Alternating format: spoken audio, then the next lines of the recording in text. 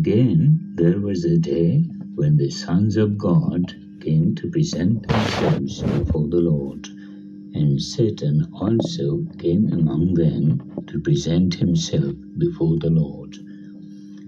And the Lord said to Satan, "Where have you come from?"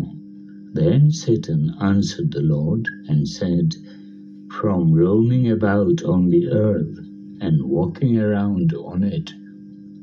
And the Lord said to Satan, "Have you considered my servant Job?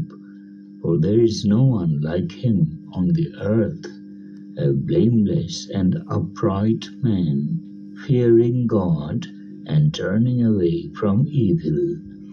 And he still holds fast his integrity, although you incited me against him to ruin him without cause." And Satan answered the Lord and said, "Skin for skin. Yes, all that a man has he will give for his life. However, put forth thy hand now and touch his bone and his flesh.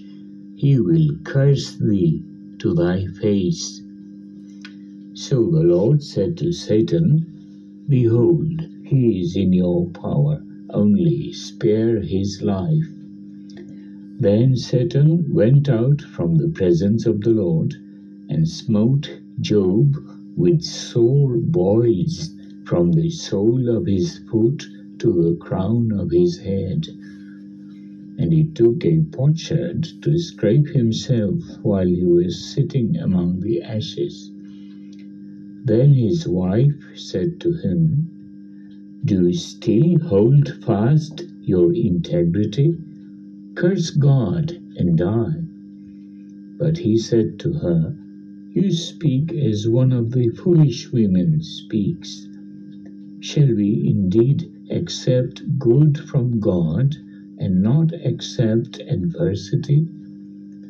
In all this, Job did not sin with his lips. Now when Job's 3 friends heard of all this adversity that had come upon him, they came each one from his own place, and they made an appointment together to come to sympathize with him and comfort him.